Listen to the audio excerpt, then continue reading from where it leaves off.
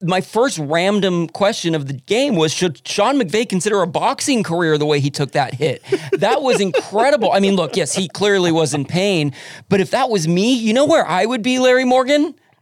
On the ground. I would be out for the count. I would still be crying. Yes. And I would be asking for morphine. It would, it hurt my jaw just watching it in the replay. Yeah. And not too long later, they're still focused on the sideline. They spent more time looking at the sidelines of the Rams than they did actually on the game because they caught McVay attempting to run to call a timeout, had some time management, clock management issues in this game, and he's a blur. He's just like the background is going behind him like a cartoon background. He's just wing, and boy, that guy. Not only did he bounce back, but he still had plenty of energy. I agree, Kevin. I would be complaining to anybody else around me, and I'd be going up to every other player and going, "Is it bruising? Does it look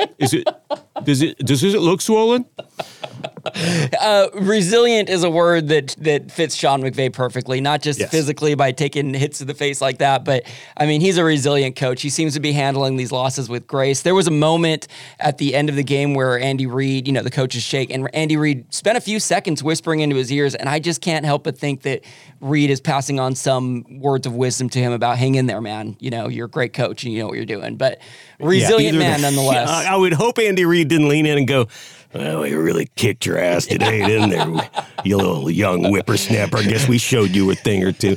No, the other thing about McVay, I will say, before we get to more random and dumb questions. Well done.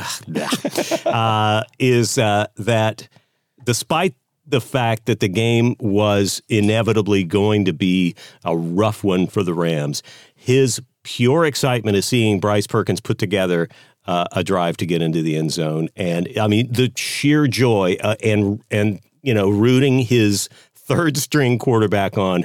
The commentator said earlier that they had reported from McVay that there was just this quality about Bryce Perkins that he was just like, there's something about him. There's an intangible thing.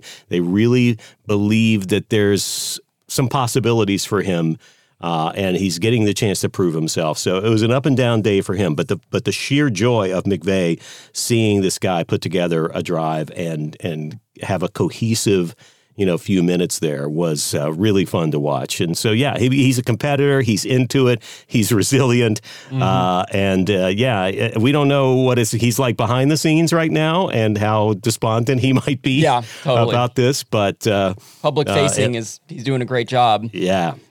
Touchdowns have been few and far between this year. So when Bryce Perkins did score that touchdown, it was like a moment of release for me. It was like, oh my gosh, thank you, we got that touchdown. We needed that. We can still do that. Yeah. And I think again, going back to McVay, this team could be down on its luck. It could be negative. It could be making excuses, but they seem to be encouraging their young players and encouraging the guys that are stepping up. And I think that all starts at the top with McVay. So I hope he doesn't leave to be a boxer just yet. I hope he sticks around for a little bit longer with us.